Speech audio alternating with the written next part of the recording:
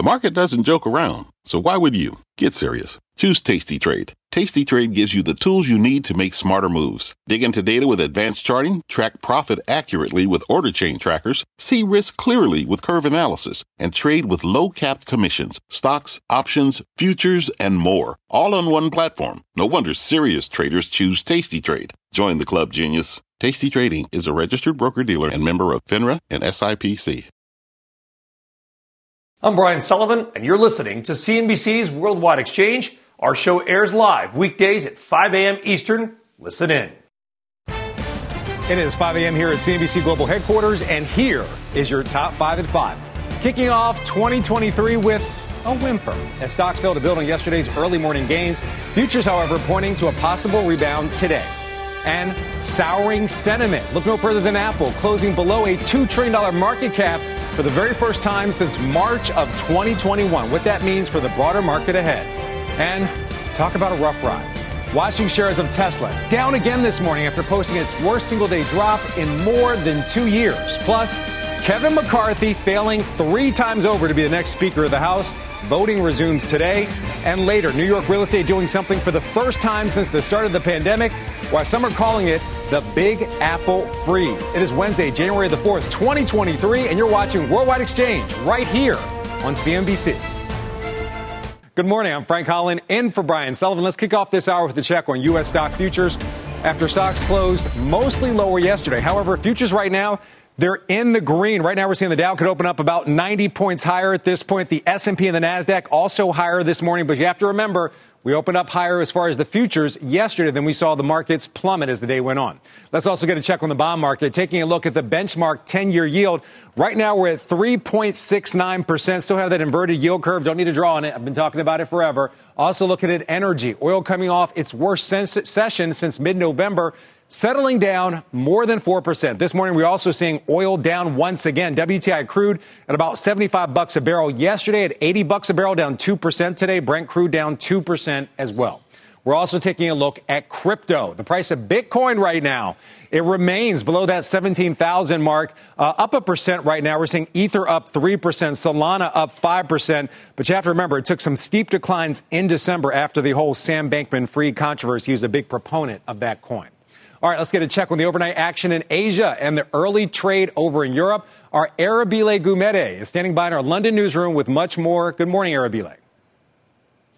Yeah, good morning, Frank. So the market picture out in Asia to kick things off has pretty much been a fairly mixed one with a mostly positive tilt to the picture, actually. In fact, you'll find that the Nikkei is the only one having gone down around 1.5% in this morning's picture. Of course, the PMI numbers, the very interesting facet has been around that news data. Those numbers not necessarily helping the manufacturing front, then particularly for the Asian counters, the Nikkei being the one specific. But on the European front, if we focus more on that, we have seen an uptick on that front. It does follow on from yesterday's number from Germany with regards to inflation. They saw their inflation number 9.6%, so a bit of a drop-off on that front. We also even today saw a bit of inflation data coming out of the United Kingdom, not particularly the headline number, but really around food inflation, dropping off 0.2 percentage points to around 14.4%. So still very high, as one can tell, meaning inflationary pressures are still going to be the key metrics to focus on for 2023 and how quickly that can roll off. But for now, you're seeing the market really move into a positive tilt of a quarter of a percent, should I say, then for the FTSE 100 with 1 1/3% higher than for the CAC 40 out in France, which has also been dropping off quite significantly in the last year or so. More than 1% gain for the FTSE MIB out in Italy. So a general sense of positivity, inflation data, the key metrics to look out for. Even France coming out with their inflation data today, Italy tomorrow. Frank. All right, Arabile, thanks for that look at the overseas action. All right, let's get to some of this morning's top corporate stories. Our Pippa Stevens is here. Good morning, Pippa. Good morning, Frank. Well, shares of Apple set to open this morning with a market cap below $2 trillion for the first time since March 2021. Ruling out any pre-market movement, its valuation now stands at $1.99 trillion.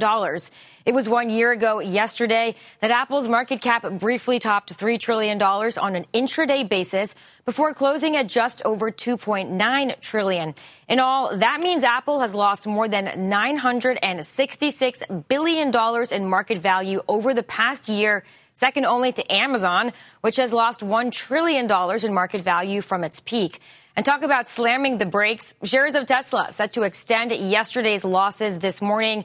The stock closing sharply lower yesterday for its worst single session performance in more than 2 years.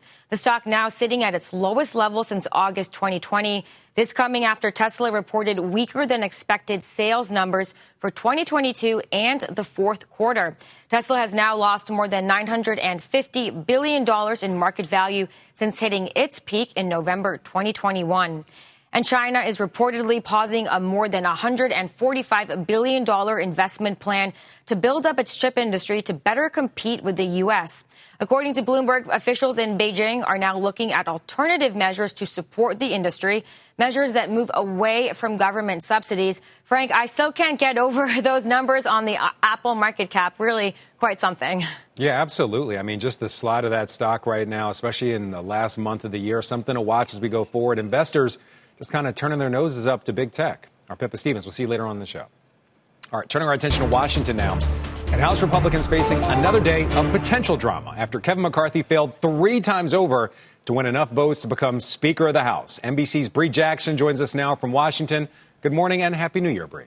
Happy New Year, Frank. Yeah, it was a dramatic start to the new Congress. So Kevin McCarthy does have an overwhelmingly majority support from Republicans, but there is a small faction of right-wing members that are blocking him from the speakership. The House stands adjourned until noon. A chaotic kickoff to the new Congress. A speaker has not been elected. Kevin McCarthy failing to receive enough votes on the first day to become House Speaker, marking the first time that's happened in 100 years. This is a healthy debate. It might not happen on the day we want it, but it's going to happen. As one who loves this institution, I think it's a sad day. At the center of the Speaker standoff, divisions in the Republican Party. This is not personal. It's not. This is about the future of the country. At this point, it seems to just be pure obstructionism. And what's so frustrating is the goalpost seems to keep moving. McCarthy offering concessions ranging from prime committee seats to rule changes. But it still may not be enough to persuade naysayers. They've got the leverage now to extract more pounds of flesh that I just don't see Kevin has on his hide at the moment. Republicans hold the majority, yet it was Hakeem Jeffries, the top Democrat in the House, receiving more votes than McCarthy for much of the day. We are looking for a willing partner to solve problems for the American people, not save the Republicans from their dysfunction. McCarthy remains determined to take over the Speaker's gavel. But at the end of the day, all this that we go through will make us stronger in the long run. House members returning for a second day of votes at noon today. And on the Senate side, there was far less drama Tuesday as new members were sworn in. And today, Senate Minority Leader Mitch McConnell will hold a bipartisan event with President Biden in Kentucky. Frank? So, Bree, Hakeem Jeffries getting more votes than Kevin McCarthy. Probably a bit of a shock there, at least in Congress, and probably a bruise to Kevin McCarthy's ego. So if for some reason Kevin McCarthy decides to bow out of this speaker race, who are some other likely candidates? Well, being that the Republicans have the majority, it will likely be a Republican. Some names being thrown around would be Steve Scalise. He's the second in line to McCarthy, as well as Jim Jordan. And then Elise Stefanik. She's a dark horse in that race. But the bottom line is it is likely that Kevin McCarthy will somehow rally enough votes to gain the support and gain the speakership. The question is, will that happen today? Yeah, certainly something to watch. Thank you for the very latest down there in D.C. All right, when we come back here on Worldwide Exchange, hopes of a Santa Claus rally kind of fizzling out in a very big way. But that doesn't mean that WEX isn't bringing you some Wednesday winners. Vance Howard is here with his picks, plus much more on Apple and its market cap meltdown, closing below $2 trillion for the first time in years. And later, a Big Apple freeze when it comes to Manhattan real estate. Our Robert Frank is here with the chilling report. A very busy hour still ahead when Worldwide Exchange returns. Stay with us.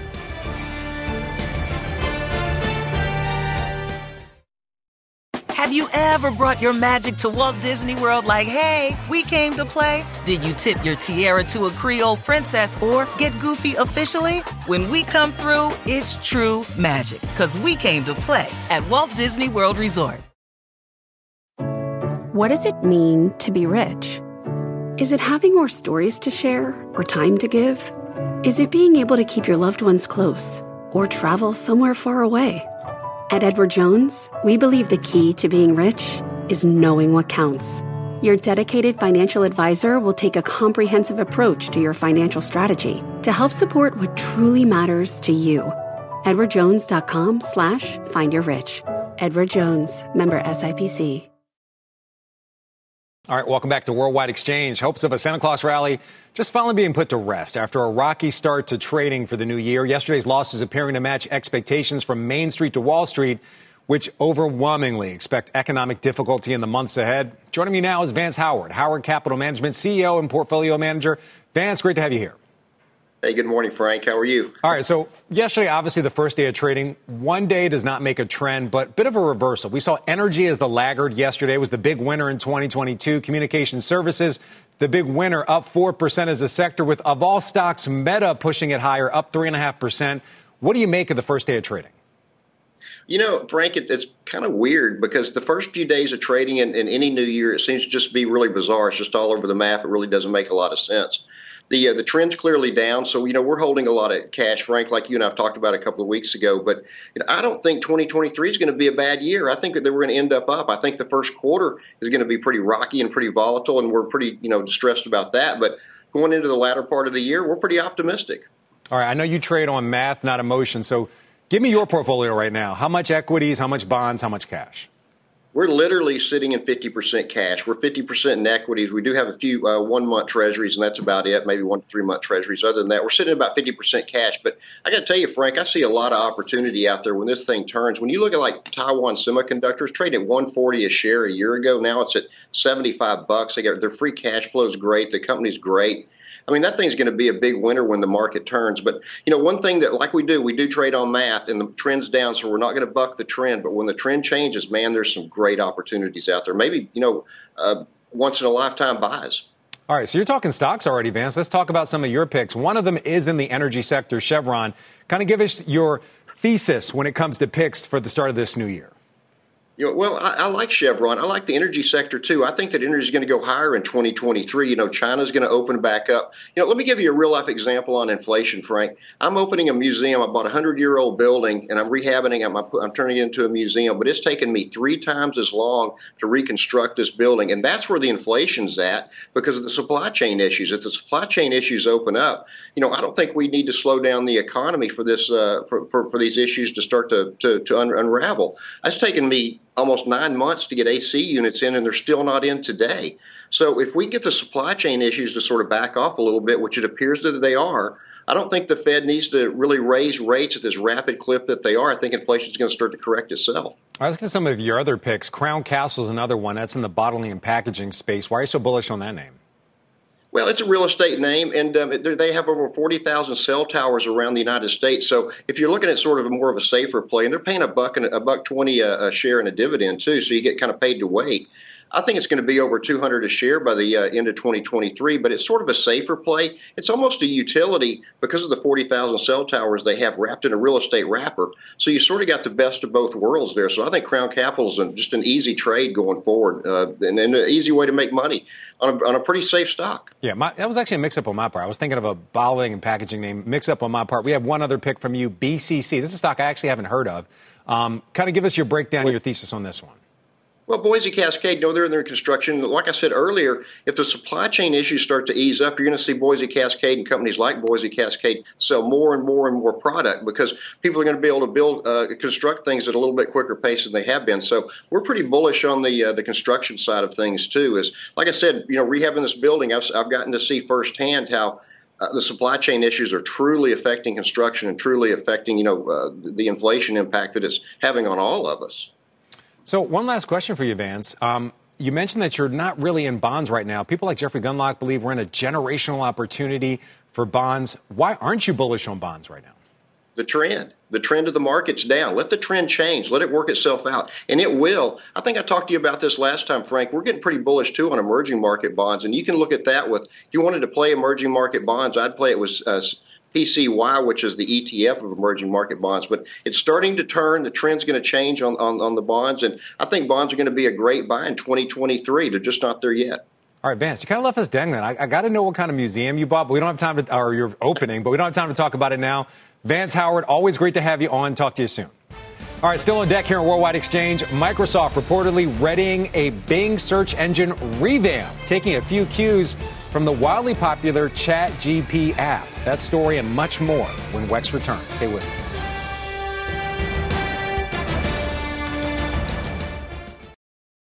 From a flat tire in the city to a dead battery on a distant drive, AAA is partnering with T-Mobile for Business to accelerate response times and get more drivers back on the road fast. Our nationwide connectivity powers location telematics, so AAA's fleet can find stranded drivers quickly while being fully equipped with the in-vehicle tools to have answers when they get there. This is elevating the member experience. This is AAA with T-Mobile for Business. Take your business further at T-Mobile.com/now.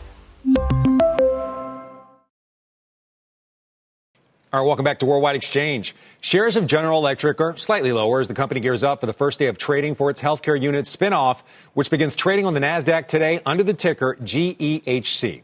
The move completing a step in this slow-moving breakup of the industrial giant that will eventually result in 3 independently traded companies, with the next spinoff for the power, renewable energy, and digital units expected early next year. Executives telling shareholders at GE's Healthcare Investor Day last month that they will be doubling down on research, development, acquisitions, and the company's digital platform, all making up the spinoff's estimated valuation of $31 billion. Joining me now is Nicholas Heyman, Global Head of Industrial Infrastructure at William Blair. Nicholas, great to have you here. Good morning, Frank. So first off, are you a believer that GE was trading at that so-called conglomerate discount and that this spinoff is genuinely going to create value for shareholders? I think there's definitely upside, and I think today large is not necessarily good. It's complexity that is very hard to manage in a global extended supply chains, and extensive diversity has been replaced really today by focus and agility. So yes, I do think that there is value to be unlocked here. I think a lot of people remember in United Technologies before they merged the aerospace business with Raytheon. There was lots of upside from the spinoff of Carrier and Otis, and I think very clearly people think there's upside at healthcare and at GE Aerospace. They're cautious about the Vernova, the renewables and power and grid, but I think that ultimately will be able to be revitalized, so it's at least not a drag on unlocking value. So, Nicholas, I want to go back to what I said earlier. I said GE was trading slightly lower, down 20% in the pre-market ahead of this spinoff. Is that a bad omen for this spinoff? No, I mean, you got to remember, you're taking and removing a part of what was trading yesterday for the amalgamated 3 businesses, healthcare, Vernova, and aerospace. So you're moved over to start to trade healthcare separately. And so that, in turn, is what you're seeing reflected this morning. It's not about, the world's ending for GE today. Okay. So what is the outlook for this spinoff? Do you see a lot of investor interest in GEHC? GE Healthcare is one of 2 leaders in the diagnostic imaging space. One of its advantages is that it has really rolled out successfully artificial intelligence to help prioritize clinicians to be able to realize which images that have been taken, which scans are most important to review first and which can wait. And so, in essence, part of the clinician's job is now being done by artificial intelligence. And that also is being used to enhance throughput and utilization of the equipment in the field. So I think this business is very well positioned for steady growth with well above average profitability. So what about the original GE ticker, the original General Electric? Obviously more spinoffs planned, but what's your outlook just for the conglomerate as it exists today, especially with some potential tailwinds, the Inflation Reduction Act, putting more money into investment into electrical grid and other infrastructure? Yeah, today is probably the best time to be invested in focused industrials.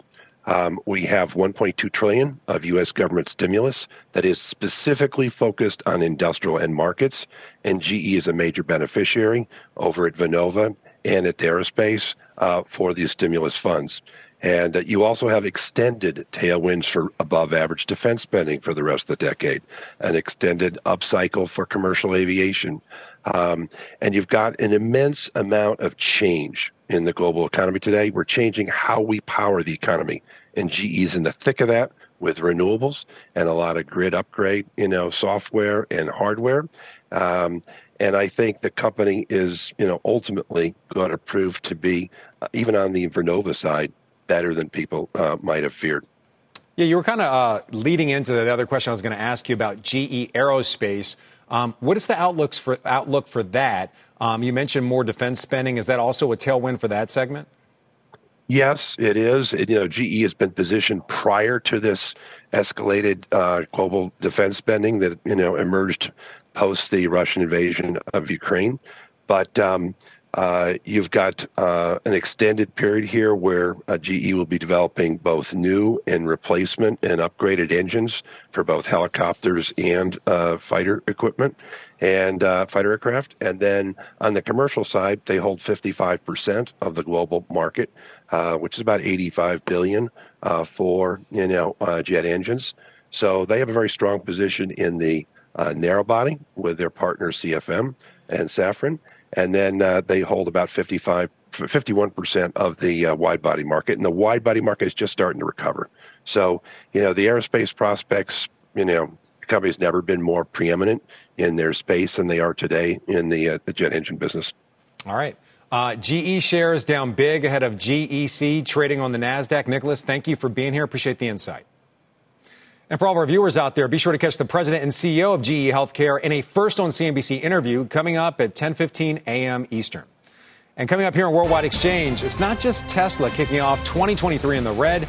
Ahead, another EV maker facing a bit of trouble of its own. And if you haven't already, follow the podcast. If you miss Worldwide Exchange, check us out on Apple, Spotify, or other podcast apps. And Worldwide Exchange. We'll be right back.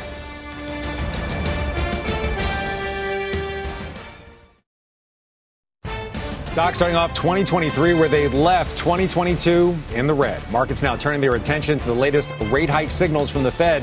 Futures pointing to slight gains.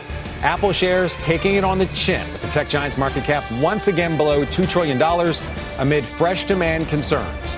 And Tesla shares continuing their tumble as that disappointing deliveries report raises new questions for investors on the road ahead for Elon Musk and company. It is Wednesday, January the 4th. You're watching Worldwide Exchange right here on CNBC. All right, welcome back to Worldwide Exchange. I'm Frank Holland in for Brian Sullivan. It is right around 5:30 a.m. here on the East Coast. Let's get a check on how the trading day is shaping up. Futures right now in the green. We're seeing the Dow could open up just about 90 points higher. We're seeing both the NASDAQ and the S&P both just about 0.5% higher, give or take, in the pre-market. Remember, it is early. All right, time now for your big money movers. We're starting off with shares of Apple, set to open up this morning with a market cap below $2 trillion for the very first time since March of 2021. Its valuation now stands at $1.99 trillion. It was just 1 year ago yesterday that Apple's market cap very briefly topped $3 trillion on an intraday basis before closing at just over $2.9 trillion in all. That means Apple has lost more than $966 billion in market value over the past year, second only to Amazon, which has lost $1 trillion in market value from its peak. Joining me now is Sophie Lund-Yates, senior equity analyst at Hargreaves Lansdown. Sophie, great to have you here. Hi, good morning. Great to be back. All right, let's start off with this Apple. Apple obviously caught up in that broader tech sell-off. What are the other concerns that you think have investors deciding that Apple's just not for them, at least not for the start of the year? Yes, absolutely. I mean, there's no nice way to put it. Apple has had a horrible start to the year. I think one of the main concerns, and you've touched on it there, is demand. Apple sells bigger ticket, expensive items, which are exactly the kind of thing that people are potentially not going to be splashing out on, while interest rate concerns and inflation concerns are rumbling on the way that they are. But what I would point out is at the same time, I don't think that demand concerns are perhaps as as worrying as they are for some of Apple's peers. Looking back at last quarter, this is still a $19 billion a quarter business. It's posted 14 consecutive quarters of growth currently. That could change. I do expect that to change in the January quarters, but I don't think we're looking at a total collapse of demand for Apple. But certainly for me, the biggest challenge alongside those well-publicized production problems in China is really the demand profile from here. And the market's having a tough time mapping what that's going to look like. And that's where we're seeing so many nerves injected into the share price. So, Sophie, obviously the U.S. consumer especially, and, consumers in China as well due to lockdowns, are just spending a bit less right now. But Apple also has a very sticky business when it comes to services. I know I need to upgrade my storage. Once you get in this Apple ecosphere, it's really hard to get out, whether it's your phone, your iPad, iTunes, et cetera. Why aren't investors basically valuing that, just that recurring income that comes from being in the Apple ecosphere?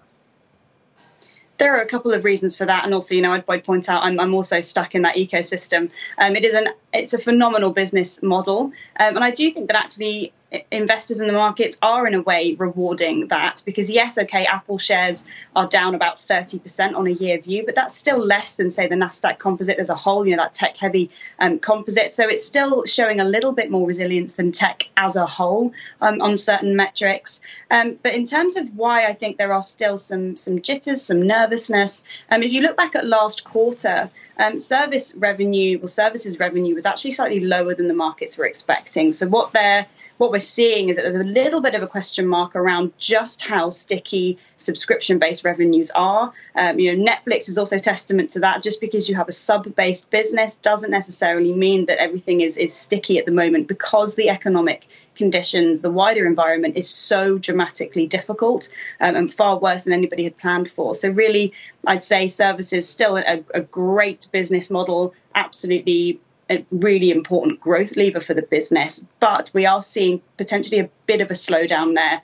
And again, the market, that keyword again, is just really quite nervous because it doesn't quite know how to map that demand just yet. All right, certainly something to watch. Apple up 1% in the pre-market, but closed down 3.5% yesterday. All right, Sophie, one more for you. Shares of Tesla set to extend yesterday's losses this morning. The stock closing sharply lower yesterday for its worst single-session performance in more than 2 years. The stock's now sitting at its lowest level since August of 2020. This coming after Tesla reported weaker-than-expected sales numbers for 2022 and the fourth quarters. Tesla has now lost more than $950 billion in market value since hitting its peak back in November of 2021. What do you make of Tesla's slide? A lot of times we're talking about Elon Musk running two companies. Obviously, Twitter's a private company. And then also Tesla. Of course, SpaceX is also another factor. But what do you see being the biggest issue here with Tesla? Is it just the miss on delivery numbers? Because they did rise by about 40%.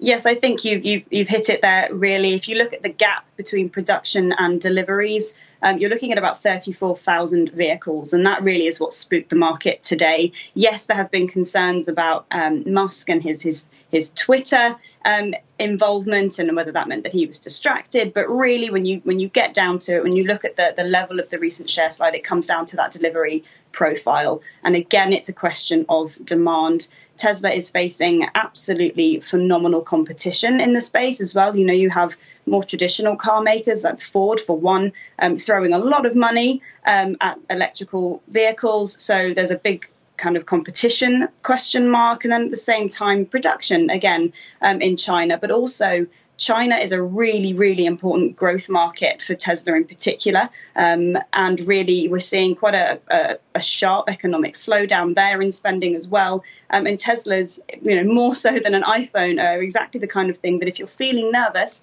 about the economy, is maybe something you're not going to buy just yet. You're going to hold off and see what happens. So there's a couple of things going on, but mostly it is that big gap between delivery and production. That number really spooked the market. All right, Sophie, so when it comes to Tesla, buy, sell, hold. When it comes to Apple, buy, sell, hold. I think it depends on your risk appetite. And what I would say about Apple is that it has and remains to have, one of the strongest brands on the planet. And I think that potentially the sell-off that we've seen has been more linked to a wider tech sell-off than anything Apple specific. Whereas Tesla, I think, is kind of staring down the barrel of some really quite specific stock questions. So certainly potentially a bit more risk there. All right, Sophie Lund Yates, thank you very much for being here. Appreciate the insight as always. All right, time now for a check of some of the morning's top stories. Our Pippa Stevens is here with those. Good morning again, Pippa. Hey, Frank. Well, Tesla is not the only EV maker missing production targets. Rivian missing its 25,000 vehicle target for 2022 by a few hundred trucks. In an email to employees, Rivian's CEO said more than 700 vehicles were awaiting parts or other work to be completed at the end of the year. He blamed ongoing global supply chain problems for that missed production target. Rivian shares down more than 80% last year. And U.S. regulators are warning banks on the risks associated with crypto in the wake of the collapse of FTX. Officials telling financial firms that dealing with digital assets exposes them to an array of risks, including scams and fraud. Regulators adding they are still figuring out how banks could adopt crypto while adhering to their various mandates for consumer protection and anti-money laundering. And Microsoft is reportedly working on a version of its search engine that will use artificial intelligence. According to The Information, the tech giant is looking to launch a version of Bing using the AI behind OpenAI's chatbot ChatGPT. The report adds the new feature could come before the end of March and is a part of Microsoft's latest bid to challenge Alphabet's Google search engine. Frank? Yeah, something certainly to watch there. This Chat GPT is pretty interesting. We were talking about it on Tech Check a bit ago. I still don't quite get it because it's kind of crowdsourced, right? But yeah, all I know is that it gets way smarter with time and that it's all over my Twitter and Instagram feeds at this point with a lot of people typing in random things and getting entire screenplays or novels even out of it. You know, Pippa, I just don't think I'm a first mover. I got to see it work and everybody else try it out, then I'll jump on. Pippa Stevens, thank you. All right, President Biden, he's heading to Kentucky today to promote the economy and his infrastructure law. The president will be joined by the governors of Kentucky and Ohio, as well as Senate Majority Leader Mitch McConnell, at an event to tout $1.6 billion in funding to repair a bridge that connects northern Kentucky and Cincinnati. With money starting to be doled out from the infrastructure program, let's talk a lot more about what companies and stocks may benefit with Catherine Thompson, CEO of Thompson Research Group. Catherine, great to see you. Happy New Year. Happy New Year to you. Good to see you, too. All right, before we get into the stocks, let's just kind of get this set up here. Obviously, the president's going there to talk about the bridge, $1.6 billion or trillion in money to be spent. But in general, is there a tailwind for infrastructure stocks? And if so, what are they? Yeah, no, so you've got two different funding sides to think about. First, base case, state departments of transportation are flush with cash for two reasons. One is on the federal side. And one thing that the Congress will not investigate about is infrastructure funding. And that is how we got IIJA, which infuses about $110 billion to roads and bridges. So that's one side of the equation. The other side of the equation are state departments of transportation. In the wake of the Great Recession, got a lot more diversified in terms of funding. So really disintermediating or really being so reliant on the Fed. And it's not just gas tax increases. It could be taxes on billboards, other really creative funding measures. So in short, you're going to see availability of funding of dollars flowing through that are just now starting to hit the road. And next year, and really this year, kind of the fiscal 23 and into 24, you're starting to see the outlays flowing out. And that's part of what you're seeing today with Kentucky. All right, Catherine, you always have some great picks. Give us some of your picks. Yeah, so I'm going to start with two, and then I'll clean it up with on the materials and services side. It's a little bit newer name in terms of being public. It's called Core Name, ticker symbol is CNM. And this is just a great water infrastructure play. And so it is has a cleaned up balance sheet, 1.7 times levered, great free cash flow, 60 to 70% cash flow through, and it's really cheap right now. As a specialty distributor, it should trade at least in the low teens, and right now it's trading a good 300 to 400 basis points where it should be. So that's on the infrastructure side. Then on the basic materials side, I have a company called Summit Materials. Ticker symbol is SUM. It was a roll-up that was built up in the wake of the Great Recession. Have new CEO in place for the past year and a half. Okay. And they're really cleaning up the portfolio. And that one is also cheap, and you've got a really good cleanup story on that one. So, Catherine, you and I have talked about infrastructure plays in the past. You mentioned Vulcan Materials. Are you still bullish on that name as well? If you look at the material names, Vulcan is going to be the largest pure play aggregate company. But, other good plays would be Martin Marietta, MLM, and CRH. CRH does have materials, but they do a lot of road building. So those would also be good plays. All right. Catherine Thompson from Thompson Research Group. Always great to see you. Happy New Year.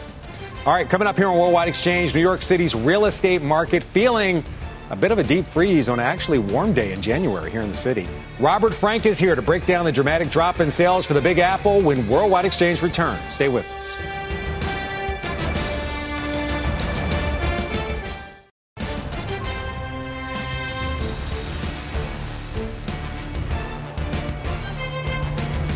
All right, welcome back to Worldwide Exchange Live. Look at the tree at Rockefeller Center. Generally, that's going to come down in the first week of January, so you may just have a few more days to see that site. All right, winter coming just a little bit early for New York City's real estate market, seeing a big freeze in the fourth quarter. Sales seeing one of their biggest drops on record during the period. Our Robert Frank joins us now with much more. And Robert, how concerning is this for the city's real estate market? It's concerning for the city and the nation. This is the biggest real estate market in the country, and apartment sales fell 29% in the fourth quarter. That is the biggest decline since the start of the pandemic in 2020. Prices also falling for the first time in 2 years, with the median price down 5.5%.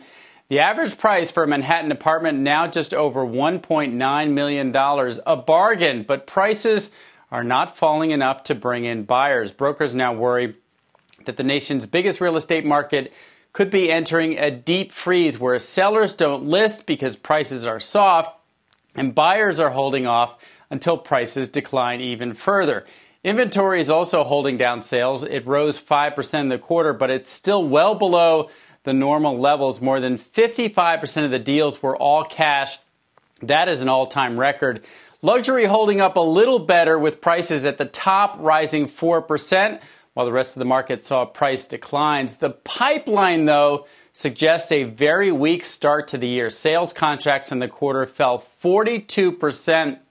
That is the worst quarter for new contracts signed in over a decade. But prices, brokers, if you talk to them, they are eternally optimistic, Frank. They said wealthy buyers from China and the Middle East, they came to New York in December, and along with their luxury shopping, also did some apartment shopping. So they said it was a good very end of the year. We'll see whether that carries through this month. Yeah, I think if you're buying an apartment, that's luxury shopping unto itself, Robert. So you mentioned that median prices came down 5.5%, but also, as you also mentioned, these overseas investors and buyers are actually coming back, and a lot of them are probably cash buyers who aren't as sensitive to the rise in rates as U.S. buyers, I would imagine. That's right. And they're also taking advantage of some really short-term weakness in the dollar. Over the long term, the dollar is stronger against other currencies, so that's not helping the market. But we did see some weakness in the dollar. So that, along with the fact that they're not as rate sensitive, helped. And Manhattan's always been a very cash-heavy market. It's always been around half the market, so much more cash-intensive than the rest of the country. But look, real estate, no matter where you are, is an interest rate-sensitive asset. So they're looking for prices to decline further this year. Whether they fall enough to really bring in those buyers, that's going to be the question, Frank. Well, this is one of the few cities in America where 1.9 million is a bargain, Robert Frank. It's a bargain. You got it. Great to see you as always. Happy New Year. Remember, we got to get Frankly Speaking the podcast going. I'm telling you, it's a hit. All right, on deck here on Worldwide Exchange. Stocks looking to hit the reset button on the new year. Victoria Green is here. She lays out why she says markets could retest lows and the stocks that are very high on her radar. And if you haven't already, follow our podcast. If you miss Worldwide Exchange, check us out on Apple, Spotify, or other podcast apps. And Worldwide Exchange. We'll be right back. Welcome back. Time now for your WEX wrap-up. 6 stories you may have missed as we close in on the 6 o'clock hour. We begin with Representative Kevin McCarthy falling short in 3 votes on his bid to become the Speaker of the House. The voting process will resume today at noon. Southwest Airlines is offering 25,000 frequent flyer points to travelers affected by flight cancellations over the holidays. That's on top of ticket refunds and reimbursement for expenses already offered by the airline. Twitter says it will undo its 2019 ban on political advertising in the latest shakeup of the platform's policies since Elon Musk became owner. And Microsoft has recognized its first union of employees in the software maker's history. It's a rare move for a large tech company.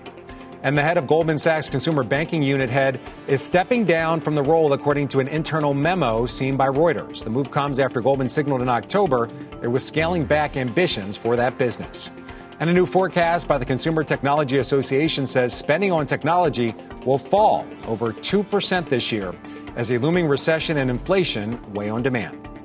All right, gearing up for the trading day ahead, several pieces of economic data on tap today. At 7 a.m., we get weekly mortgage applications. Then at 10 a.m., it's the monthly JOLTS report ahead of Friday's jobs report. And we also get the ISM manufacturing figures. Then at 2 p.m., we get minutes from the Fed's latest policy meeting. Could be a market mover.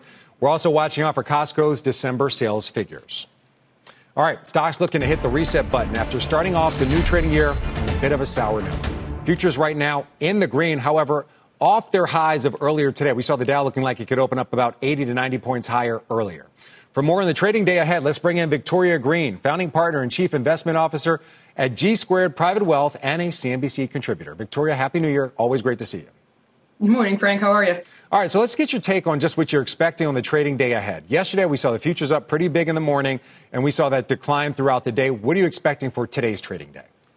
I do think the data is going to move us today, like you mentioned. We also have ISM, the Fed notes, and what's happening with JOLTS if we saw more contraction in the job market. It's been this trend where futures overnight have been very positive, and they've either faded pre-market rally or they've faded in the early morning trading. So I'm not too optimistic that we'll hold on to these right now. And I think today we will be moved around a little bit by the data coming out. We're starting to get back into our rhythm of the economic and indicator data coming through. So let's see what the numbers say, and I think that's going to definitely move where futures end up today. All right, so you're saying the data might move us. I think we've kind of sort of ruled out any type of Santa Claus rally happening. I know you also look at the technicals. What are the technicals telling you about the markets right now? Right now, your downtrend is intact. It's a bear market. We've had two lower lows, which typically lead to, or two lower highs, which typically lead us to two lower lows. If you look at the trends, you've hit the resistances you expected to hit. We didn't break through them. We had a brief breakthrough on that 200-day moving average. Everybody got super excited about it, and then it came right back down. So if you look at the technicals right now are saying bear market still. We're going to push lower, 34, 3,200 before we find this floor. So it's just hard for us to get excited when you're fighting some very, very strong technical resistances that have held multiple times in this downtrend, which we're now really entering almost a year of this bear market. Coming up, we have what I think could be a market mover. I think a lot of people think could be a market mover, those Fed minutes. What are you expecting from those Fed minutes? And what could the Fed minutes say or show us that would actually make the markets move higher, despite what you're saying are some very bearish technical signals?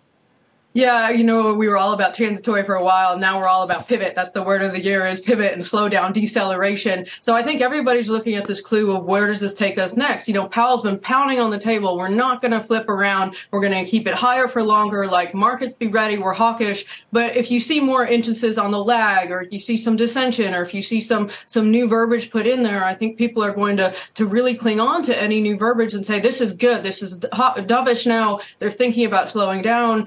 Maybe they're not going to go 25 in February if we continue to see data slow down. And in January, we see what happens with unemployment and JOLTS. So I think people tend to get very excited about anything in there that's perceived as dovish. But then you also need to listen to the commentary and what the speakers have to say as they get ramped back up on their speaking tours. And right now, it's really hard because Powell's trying to tell the market we are not going to lower rates. We are going to stay higher for longer. But the market and the fund futures are pricing in that we're going to end up lower next year. Look at what the 10-year is doing to start the year off. We've come back almost 25 basis points, 10-year lower right now. And so the market's pricing in, hey, things are going to get worse and the Fed is going to have to capitulate. But Powell, this disconnect is what we're really watching in the market. What does the Fed say and do versus what the market's expecting? And right now there is a disconnect through year end. All right, capitulate. That might be the word of 2023. We want to get to your stock picks, but first, give us your take on Apple really quick. Then you can just go into your picks if you don't mind. Yeah, Apple for us is the best, the breed of mega cap. It's still not our favorite, though. It broke through some major supports. It's hit new lows right now. As you talked about earlier, tech spending expected to contract over 2% on the year. It's just hard headwinds. Both they had supply crunches potentially from China and making the iPhone Pro. They may not be able to sell as many units. So right now, while I think Apple's one of best of breed companies, I think it's too early to own Apple. It's facing too many headwinds, and I think the stock is just stuck in a downtrend that I'm not quite ready to own it yet. But I do think if you had to pick a FANG or whatever our acronym is now, they're one of my favorite mega cap stocks. I just think it's fighting too much to be successful in the short term right now. And what about your picks? Yeah. Well, we still are long energy. We still like Schlumberger. We love our Cheniere. We think one of our major themes for 2023 is still energy security. I know oil prices came off yesterday and a little off this morning on the concerns of the China stop reopening and the COVID deaths rising. But for us, energy security isn't a short-term theme. It's a long-term theme. If you look at where most major banks and investment companies see WTI closer to 100, 120 somewhere through year end, we have more sanctions coming in at Russia. We have countries looking around saying, oh, we need to make sure our energy is coming from partners that we trust. And I see that as a huge boon for American producers. And especially with the natural gas, if you look at where Cheniere exported to, they exported like 90% to Europe. And you now even have Asian markets coming more online. If you see China get some good news, we could see they're the biggest crude importer in the world. So we like the services companies. We like Cheniere for the natural gas export play. They're a really, really well-operated company. And the other one we like right now is Zoetis. They have a pain reliever drug that's caught up in FDA approval, been very successful in Europe. They got hit last year on supply chain concerns. We really think that they're going to turn it around this year. Companion animal spending has just been going up and up and up. And we love our pets like family. Like my dog is definitely very high on my list of family members that I like. Yeah, same here for my dog. He had to have some surgery, get some medicine, but I agree with you. Pet spending is going up. Victoria Green, great to see you again. Happy New Year. All right, before we wrap up, Worldwide Exchange, some upgrades and some downgrades to flag. RBC Capital cutting its price target to $186 per share from $225. RBC citing that fourth quarter deliveries miss for Tesla, saying it could spark lower midterm expectations for the EV maker. UBS cutting its price target for Amazon to $125 from $165. UBS citing increasing difficulties around the cloud sector and potential impact on Amazon's AWS division for that move. UBS also downgrading its rating on Microsoft from buy to neutral, citing risk to the company's Azure cloud and office services. All right, that's going to do it for us here on Worldwide Exchange. Futures in the green right now. Squawk Box is going to take it from here. Thanks for watching.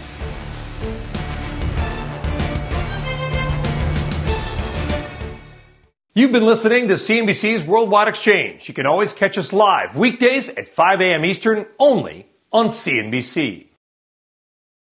When you need mealtime inspiration, it's worth shopping Kroger, where you'll find over 30,000 mouth-watering choices that excite your inner foodie. And no matter what tasty choice you make, you'll enjoy our everyday low prices, plus extra ways to save, like digital coupons worth over $600 each week. You can also save up to $1 off per gallon at the pump with fuel points. More savings and more inspiring flavors make shopping Kroger worth it every time. Kroger, fresh for everyone. Fuel restrictions apply.